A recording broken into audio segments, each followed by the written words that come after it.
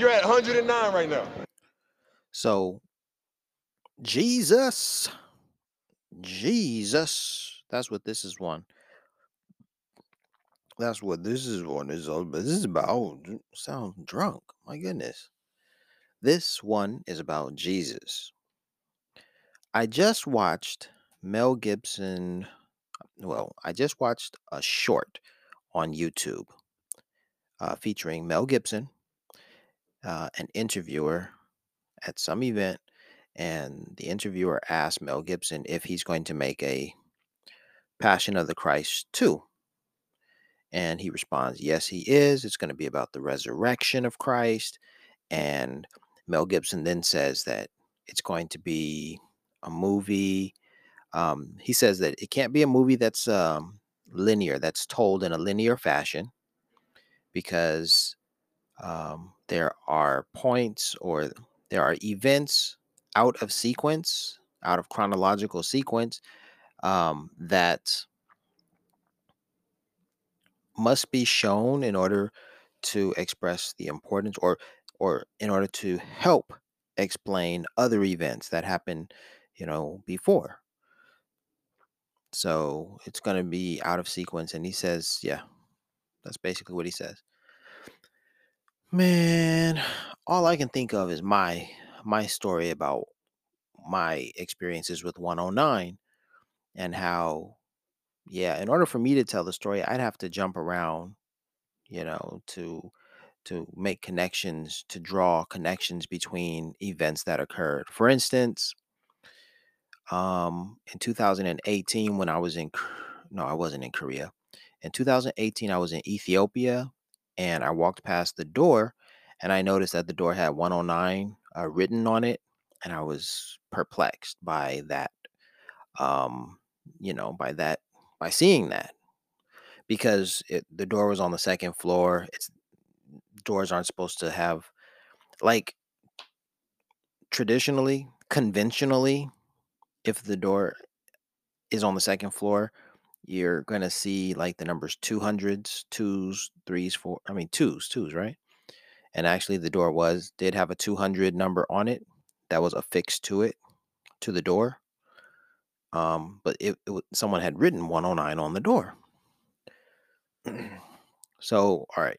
So I had that experience in Ethiopia, but then, because I had that experience in Ethiopia, it meant so much more to me when in 2019, and when I was in Oman, and that car cut me off on the day that I learned of Nipsey's murder, and 109 was on the license plate.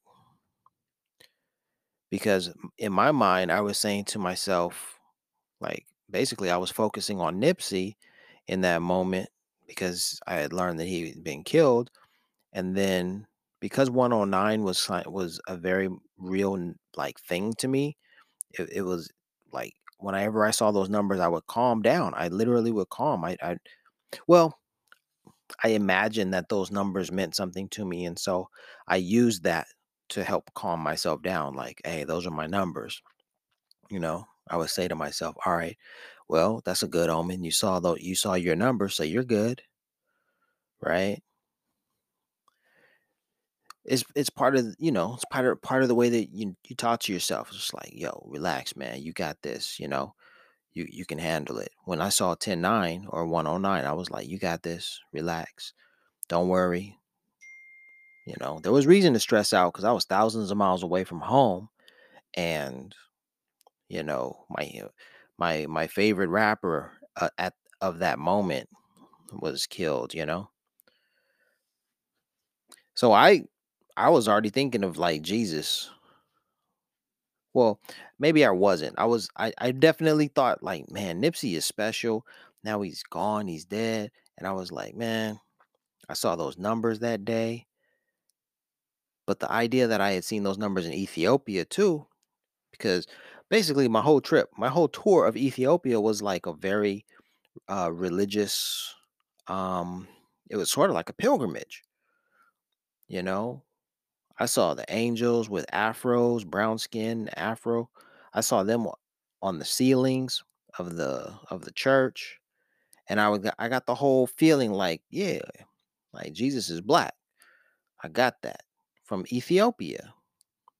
So when Nipsey passed, and for all of the achievements that Nipsey, had done, and if as I thought about Nipsey's life, his legacy, and thought about what was going on, and then everything just sort of just pointed to Jesus because it was, but not only for me, but for other people because just this past week, a few days ago, the verdict, Nipsey's killer received 60 years. What a coincidence, 60 years, right? Because they're the Rolling 60s gang and all of that. But someone in the comments, when that news broke, someone, Slossing Girl, posted about it, and she said that, well, she broke the news, and then people were commenting under this Instagram post, and they were saying things like, one particular person said, "Man, this is crazy. Nip died at 33. That's the same age Jesus died, 33." And Nip's mission on earth was to help and heal people, heal his community. Another thing that Jesus was doing. And then Jesus was betrayed by a Judas. He was betrayed by a traitor. And essentially, how else can you describe Nipsey's killer but a Judas, a betrayer, because they were from the same gang. You dig? So, yeah, that's what it is. I think he might have mentioned something else, but that was someone else's idea. I'm glad they mentioned it and put it all into perspective because that's basically my, summation. I'm in the desert of all places, and I'm like, I'm affected by this man's death, and I'm like, I'm trying to put the pieces together, and I see 109 on the day that he's murdered, just within an hour of getting the news, waking up and getting the news. Within that hour, I see 109. And then I go back to the time that I saw 109 in Ethiopia, and then I made a connection between that. Like I was learning about Ethiopia. I know Nipsey's country was Eritrea, but Ethiopia and Eritrea were once part of the Aksumite Empire. That's how that connection was made. In fact, Nipsey's father is in Eritrea now, according to Instagram. His Instagram posts show him in Eritrea. That's biblical land. That's land that was conquered, or um the Queen of Sheba reigned over that land. So like all of this information that I was gathering, you know, I it was a climax. It was the moment when Nipsey died that I what synergy? I synergized. I aggregated all this information, and it just everything just said one thing to me, like Nipsey was the one. Now, I'm not saying Nipsey is Jesus. I'm saying Nipsey is like the closest we've come to a Jesus. That's what I'm saying, you know. S- So when I'm listening, when I listen to Mel Gibson talk about making a movie about Jesus, the fact is that Jesus is the most popular, probably the most popular he's ever been. You got Kanye West releasing records, Jesus is King, talking about he's a God, and just, and he's speaking in everything that he talks about. He's saying, you know, in the Lord's name, Amen. When he finishes what he's saying, he said, in the Lord's name, in Jesus' name, Amen. This is what he said. So it is what it is. And yeah, so it's all about Jesus. You know what's interesting? I remember when I was walking down the street in New York 8 months ago. I don't know how long. It's probably 8, 9 months ago now. I'm just walking down the street and I passed what seemed to be a homeless man. Seemed to be a homeless man on the street. Or maybe he wasn't homeless. Maybe he was just an artist because the guy was painting, or no, he wasn't painting. He was sketching.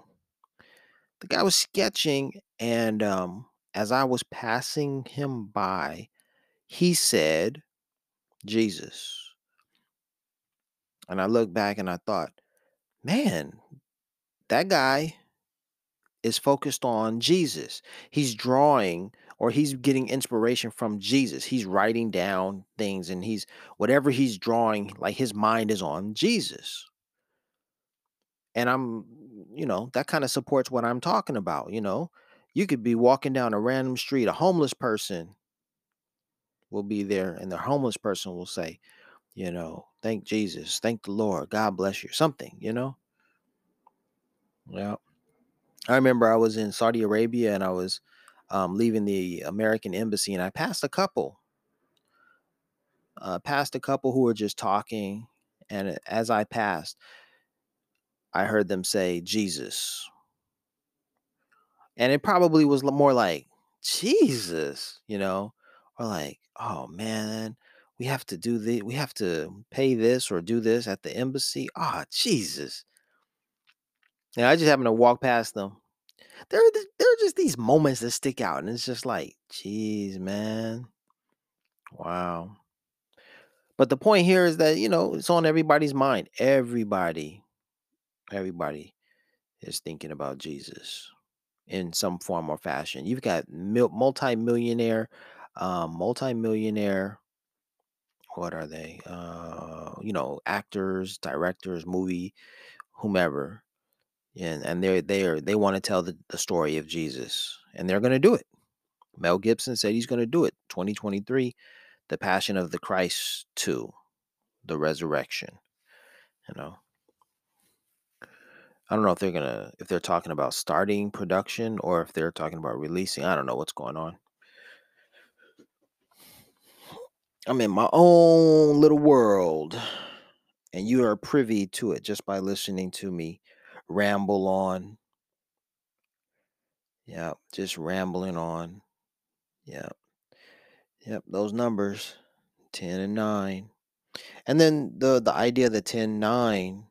Not only is it my birthday, not only is it the numbers that I've seen, coincidentally in just peculiar places throughout my travels, but then also there's that biblical verse, Romans 10:9, that says, if you speak with your mouth and say that Jesus is your savior, say that you love Jesus, then you will be saved. Like, all of this adds to it. All of this just comes together. So I guess I want to say that, yeah, Nipsey was hella special, and for me, Nipsey was the one, and Nipsey was the most, like, he was a human. I mean, his name was God Will Rise. Like, wow, that's just wow. That's interesting. I don't have any explanations. I don't have anything to proclaim. There are no declarative statements that I want to make other than statements about my experiences and say this is what I saw. It's a fact. That's all I want to utter. And the fact is I've traveled to 40 countries. I had some bizarre moments when I encountered a familiar set of numbers, 10 and 9. That's all I want to say. That's all that this whole channel is all about. And I just keep doing it. I just keep coming back to this medium, the podcast. You're at 109 right now.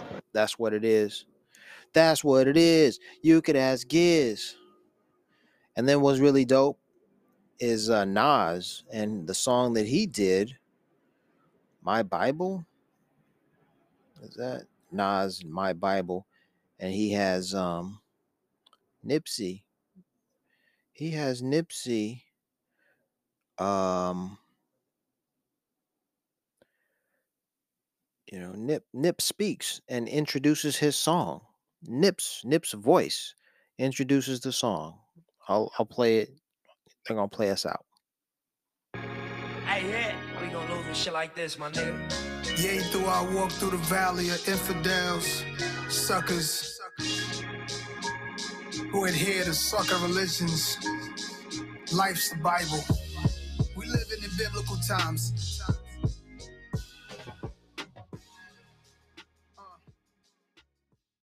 You're at 109 right now.